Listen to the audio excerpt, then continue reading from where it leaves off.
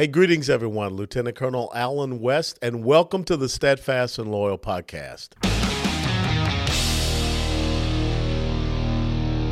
You gotta light 'em up before they burn it down. Better dig deep and put 'em in the ground. Blood on their hands, they're hellbound.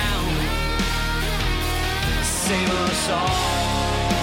Ooh, they're gonna burn it down. Save us all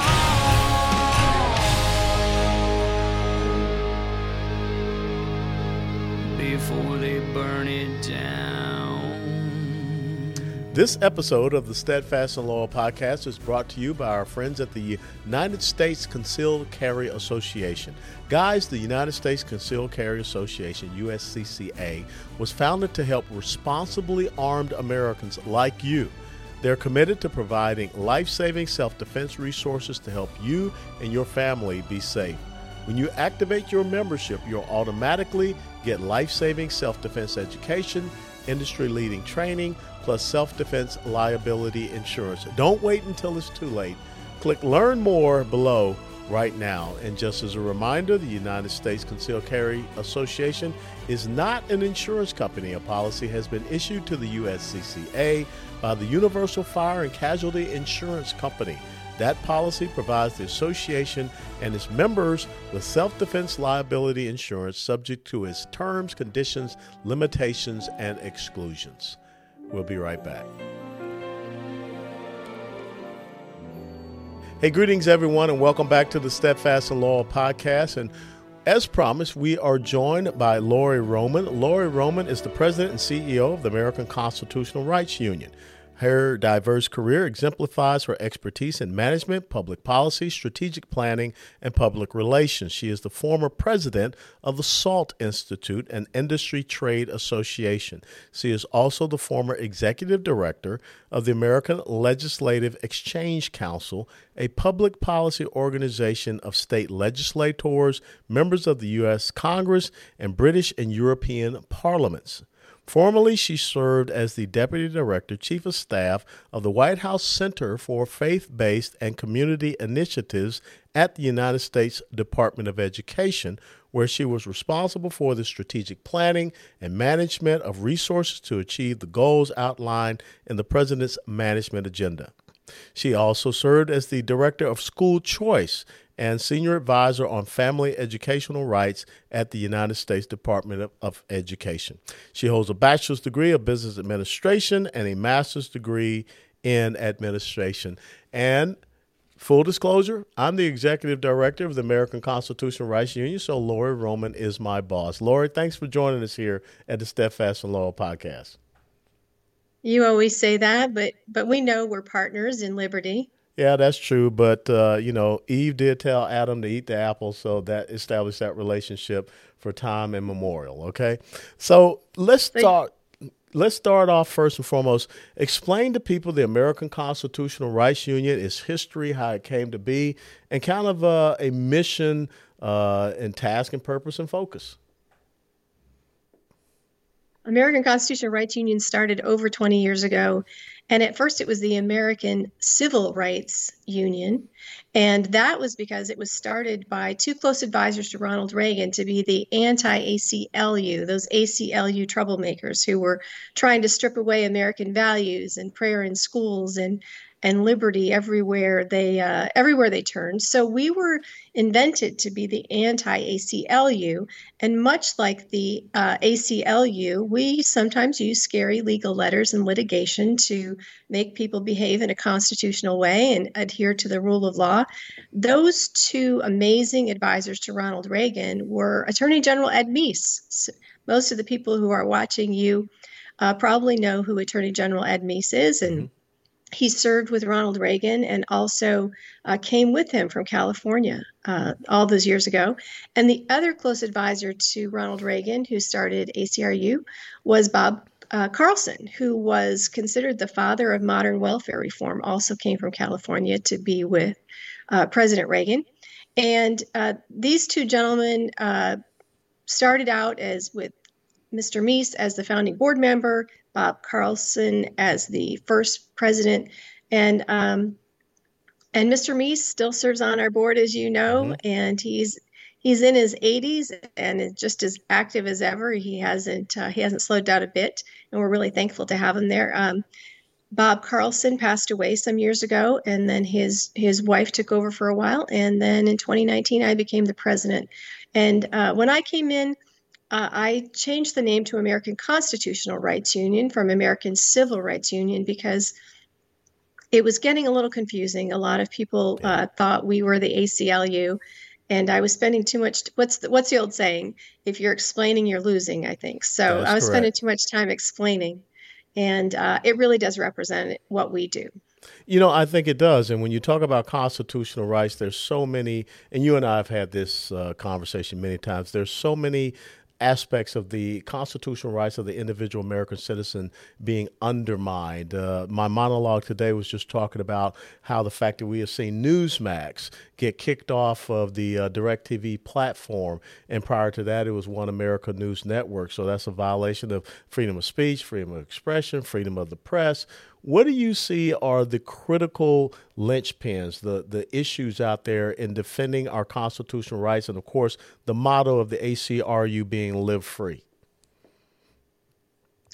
Well, what we usually are focused on is the First Amendment, religious liberty and free speech, the Second Amendment, the right to bear arms, something near and dear to both of our hearts, and election integrity. Those are areas that keep us very busy at ACRU.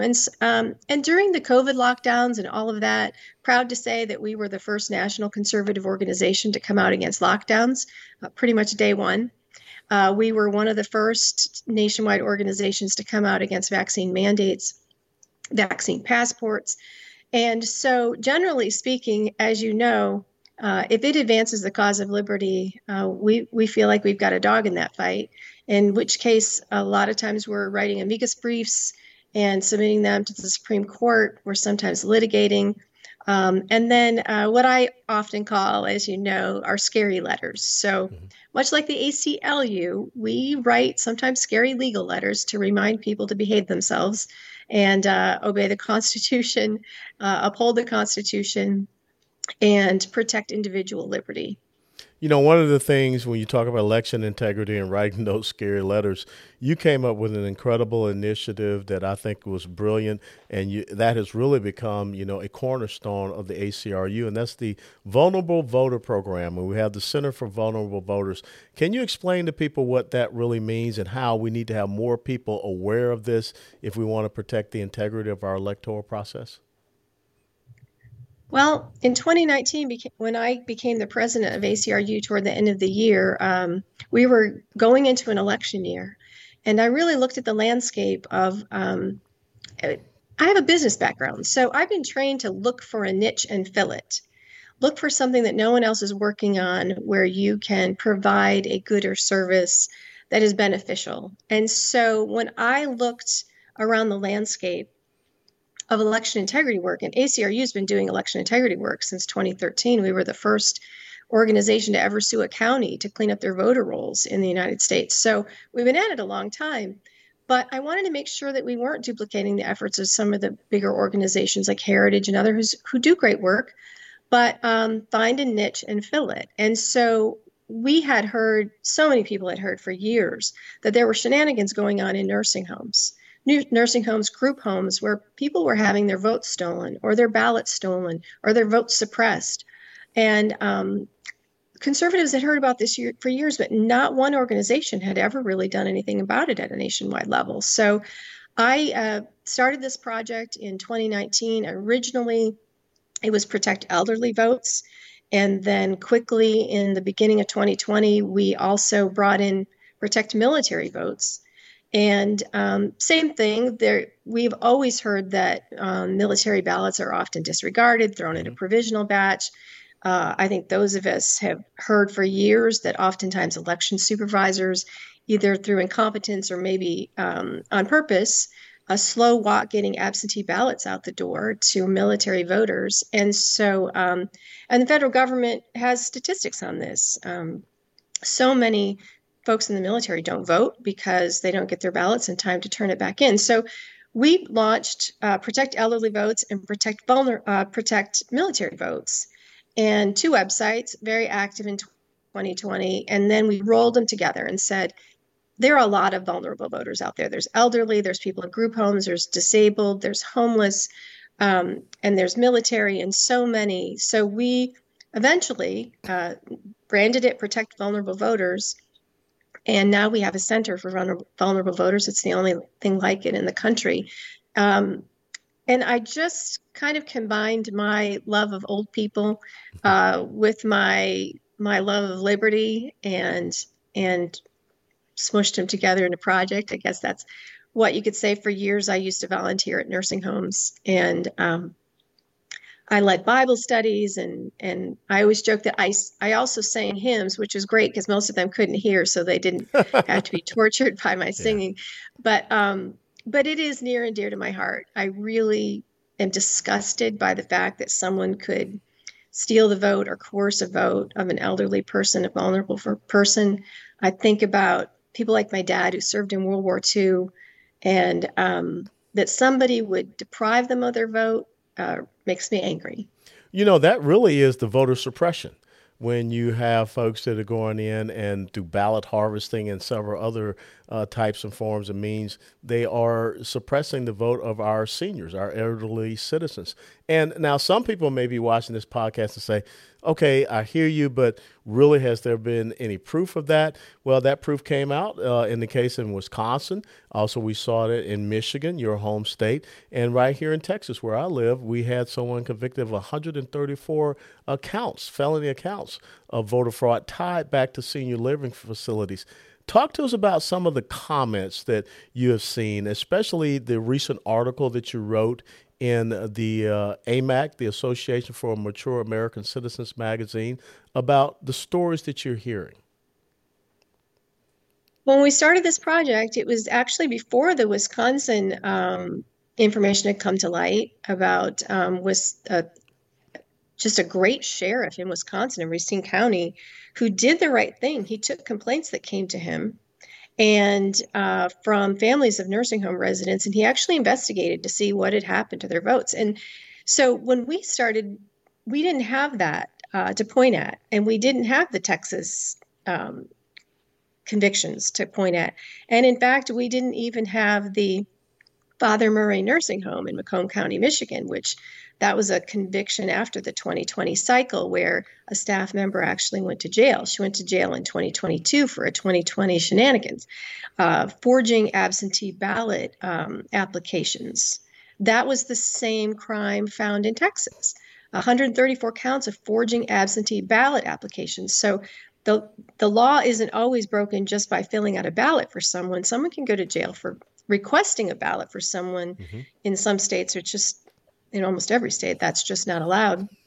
And so, but what we did was we started January 2020. We sent over $12,000 letters to nursing homes directors, warning them, we call those the scary letters, warning them of the laws and that they had to protect these vulnerable voters.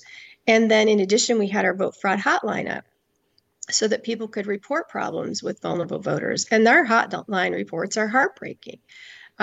We had a situation in 2020 in Lubbock, Texas, where a guardian and a daughter said, my mom is nonverbal dementia patient, but I've looked on the state website and I see that she voted in 2020. And my mom doesn't know what day it is. So obviously she couldn't have filled out an absentee ballot request. She couldn't have filled out a ballot. And that was one where we took a sworn affidavit and we, our legal team, did a sworn affidavit and turned it into the AG's office for an investigation. It was difficult to investigate back then because of COVID, all the lockdowns. It was also difficult back then to get guardians and family members to take a complaint all the way because they were afraid they couldn't get in to check on their loved one. They didn't know if there would be retaliation against their loved one. And so a lot of people called our hotline, but then toward the end, they would be afraid to take it all the way with a complaint to the authorities. We had one heartbreaking call of a of a child who said, my dad told me that they told him they would withhold his medicine if he didn't vote for Joe Biden. Um, these people are truly vulnerable. These are the people who give them their food and their medicine. And if someone tells them how to vote a certain way, that coercion sometimes works. I think sometimes we get a lot of complaints about the nursing home workers just being way too interested in how mom or dad or grandma or grandpa voted. And that's because I think they decide whether they're going to make sure that ballot gets all the way where it's supposed to go based on what the resident told them. And so there are just many different shenanigans that can happen to suppress the vote or coerce the vote. And then, of course, one of the biggest hotline complaints we got was an activist group in Florida that was collecting ballot harvesting or ballot trafficking, as you might call it, harvesting nursing home ballots all across the state, telling nursing home directors, just give your ballots to us. We'll make sure they get to the election office. And of course, that's completely insecure. It's an unnecessary risk. And you have to suspect anyone who does that. No, absolutely right. And I'm glad that we continue to keep the pressure on people, because lots of times what we do is we peak and we ramp up for an election cycle, and then we go down into the valley. I think one of the great things about ACRU and yourself and your leadership is that we are maintaining that steady state of engagement. When you look at the efforts, going out to Arizona, where we saw some really interesting things happen in Maricopa County. Let's talk about the new initiative of the ACRU, a subsidiary organization or a program called the Committee to Support and Defend. Because when you look at our veteran service organizations out there, VFW, American Legion, MOAA, MOWW, you name it, AMVETS, they really don't focus on constitutional conservatism. They just focus on, we need to make sure we get a COLA raise here or that taken care of there, but they really don't hold people accountable with what we see happening. And, I just shared with people that we had 62 or 67 Pride DEI events in the Air Force that happened in 2022, but yet we are grounding aerial refueling planes, the KC-135s. So let's talk about the Committee to Support and Defend, being this preeminent constitutional conservative veterans organization, and how did that come about? Well, first, everyone should know that long before you were officially part of ACRU as executive director, you volunteered your time for this project to help us get this going. And in fact, you were at the very beginning on the idea of this and the name of this and all of that. So General Joe Arbuckle has a group called Flag Officers for America. And those admirals and generals were writing some pretty firm letters, public letters, in defense of the Constitution. That first letter was called Our Nation is in Peril letter. Mm-hmm. And it was a very, very impactful letter signed by admirals and generals. And so when the overwhelming response to that letter was that over 5,000 members of our veterans who were not generals or admirals said, we want to sign that letter too. We want to take a stand for our country.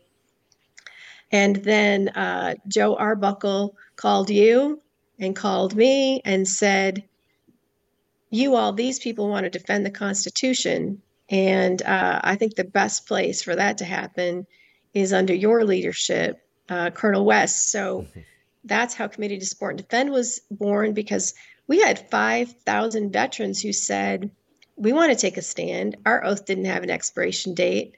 And so we did our own letter. And so at first it was all about amplifying their voices and letting the world know that they weren't alone, that this stand for the Constitution and stand for liberty and the stand against Marxism and stand against wokeism in the military and in the country, that those folks weren't alone. They weren't just sitting in their living room all by themselves, being the only people who felt that way.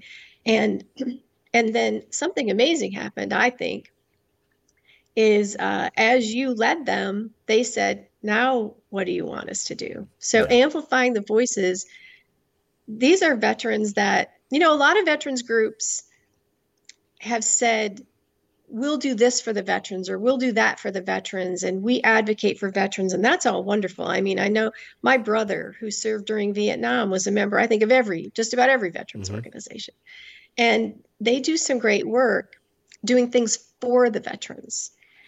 But we have something different. We have a bunch of veterans, and now 30,000, who they want to continue to do for their country. They're saying, no, no, no, I don't want anything. I want to continue to serve. And I just think that's really special. So now it's about mobilizing those veterans. And last year, we did training all over the country for they were poll workers, poll watchers, encouraging them to be to campaign and run for office, get involved in their school board meetings or county commissioners' offices or races. And the sky's the limit as we grow what is now America's Constitutional Conservative Veterans Organization.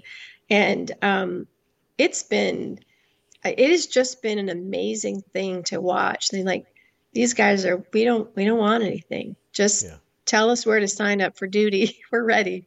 Yeah. They still want to serve, and that's the whole point of, like you said, your oath to support and defend the Constitution has no statute of limitations. And when you look at the challenges that we're facing right now, a military that's not meeting its recruitment and retention goals, we have got to have the voices that once wore that uniform to continue to support and defend that oath. So in closing, tell us about what's your vision going ahead. I mean, a very important election coming up in 2024. What are some of the hot button things, one or two things that you're focused on right now? Well, we're continuing, as you said, if it's an off election year, that doesn't mean we're not ramping up for next year. So we are churning out more training materials for nursing homes to protect the rights of seniors and group homes and other residential facilities. So that's on our list of things to do this year. Bringing more veterans into the Committee to Support and Defend. We are growing our Army so that they can serve. And so that's important for this year. And then also there's a couple of things happening in legislatures that people should know about. Ranked choice voting. We're warning people against the dangers of ranked choice voting. And we have some information out on our website and on our last newsletter on that. So we're focused on warning folks about the dangers of ranked choice voting, and warning about the national popular vote. Also, there's some bills running around the country on national popular vote, which takes away the Electoral College and lets the big cities speak for the whole country, which we don't want. And then, as always, anything related to election integrity, we are on top of. But you and I have a favorite subject, and that's the Second Amendment. Yep. So we're always looking for opportunities. Often that's an amicus brief. Some of those have gone all the way to the Supreme Court. And the border. The border has just been, national sovereignty has always been an issue for ACRU, and never is it more important than now. Our border is a danger to everyone. And so you've been working on the border, and I see a lot more work on the border in our future. Well, Lori Roman, the president and CEO of the American Constitutional Rights Union, thank you so very much for allowing me to formally be a part of this incredible organization and be on your team. How can people reach out and find the ACRU and also the Committee to Support and Defend? TheACRU.org. And folks can be a member for $17.76 a year. So join American Constitutional Rights Union, theACRU.org. And then Committee to Support and Defend is easy to remember. It's just supportanddefend.org, supportanddefend.org. And anyone can join that, patriots, veterans, but that's just $17.75. So ACRU, $17.76, and supportanddefend.org, $17.75 to join for the year. So, hey, join our Army. We're happy to serve with you. Excellent. Thank you so much, Lori, and look forward to seeing you again pretty soon. And it was great being with you at the Council for National Policy event down in Doral, Florida. Thanks, Alan. All right. Have a great day. Hey, ladies and gentlemen, thank you so very much for tuning in to this episode of the Steadfast and Loyal podcast. We want to thank Lori Roman, the president and CEO of the American Constitutional Rights Union, for her thoughts, perspectives, and insights. You can follow them, as she said, it's theacru.org, and also supportanddefend.org as well. And then once again, as always, if you like this podcast, please hit that like button and share it with others. Until next time, God bless and steadfast and loyal. Before they burn it down.